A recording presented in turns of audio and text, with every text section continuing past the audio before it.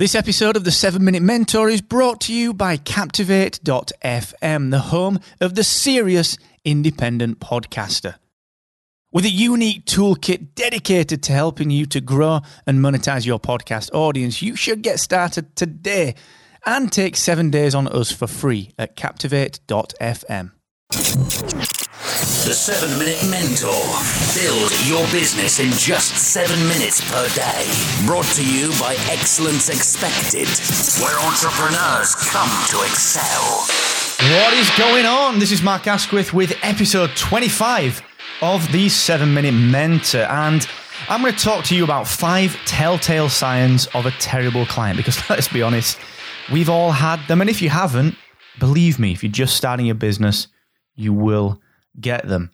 But don't worry, we're going to figure out 5 ways that you can actually spot them. Now, before I do that, I just want to do a quick ring out to say that every single Friday, 4 p.m. UK time, every single Friday, I give away some free coaching. Now, you can join this really simply. It is every single week, 4 p.m. UK time, 11 a.m. Eastern, 8 a.m. Pacific.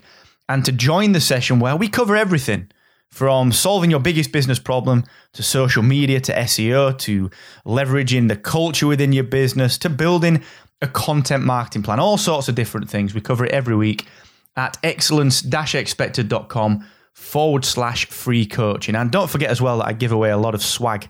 So if you want some free entrepreneurial goodies, or if you want some books or event tickets or gadgets or microphones or headphones or any other cool stuff that I give away, excellence-expected.com/VIP. Now, let's talk about bad clients. Bad clients, everyone has them. And, you know, it's a sad fact that bad money will run through the veins of your business at some point during its life cycle. Now, I'm a big fan of keeping bad money out of your business, whether that's bad investment, whether it's a bad project that you take, and you have the gut feeling that it's not right, but someone dangles 10, 15, 20, 30, 40, 50 grand, however, put a number on it. They just dangle that amount of money in front of you and you end up taking the project. Or you do a job for someone that you know you don't get along with. You have different values, you have different sort of cultural beliefs, you have different ideologies, and ultimately, you know, you're not doing it for the right reasons. Bad money. I believe that there are actually 5 things that you can do to spot 5 telltale signs of a client that is going to be wrong for you. And I'm going to run through them right now because it's important to weed them out. So here is telltale sign of a bad client number 1. Everything being urgent. Let's be honest, you know, sometimes things really are urgent. They crop up and, you know, you got to get something done quite quickly. If you start to spot a trend, though, where a client is saying everything must be done right now. If you don't do this for me right now, then some completely out of proportion, catastrophic result will occur. And if they start saying, look, if you don't do this for me now, I'll have to find someone else. That is something that just completely screams bad client. They don't value anything that you're doing for them. They just want it doing on their terms. Now, can you remember the last time you got same-day delivery from Amazon and didn't have to pay more for it? I can't. Even if you get Prime delivery, you pay a premium for it. You pay monthly for it. Why should you be expected to deliver constantly, urgently, without charging more for it, only to be threatened with, well, I have to find someone else? No, goodbye. Telltale 1, everything is urgent. Telltale 2, not respecting that money is involved. And there are some subtext to this, some little sort of sub-bullet points to it. Regardless of what you say, money matters in your business. That is it. It's why you're here, to earn money and earn a living. Okay? There are some things that you can look out for that actually speak to this lack of respect for money. Number 1, they negotiate too much. They don't value the job. They're constantly trying to beat you down. Forget it. The price is the price. And they create their own payment terms. If your terms are 7 days and they take net 60 days to pay, don't work with them. You can't work with them. It'll cripple your business. Or what about when they dictate what the price should be? Especially if you work in a service-based business, people will often say, well, I think it's worth this. Seriously, I've had that. And then they'll tell you, actually, this seems overpriced for this thing that you're providing. Actually, what, 5K for a website? That seems overpriced. Well, you could pay 100K for a website. How do you know what this costs? You don't build these things. If you want something cheap, go elsewhere. Thank you very much. You're not paying for the physical build of the website. You're paying for it to be a success based on our experience. And then what about this one?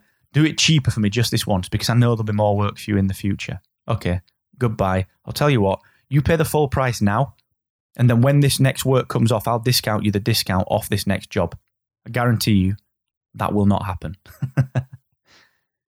And then what about when they dispute the agreed price after the completion? Even when you over-deliver, when they dispute that price? No. All of those things just speak to a complete lack of respect for money being involved. Get away from that client, seriously. The third thing you need to look out for is promises, promises, promises. If you just sort me out on this one, if you do me a favor this time, I'll refer you to this person.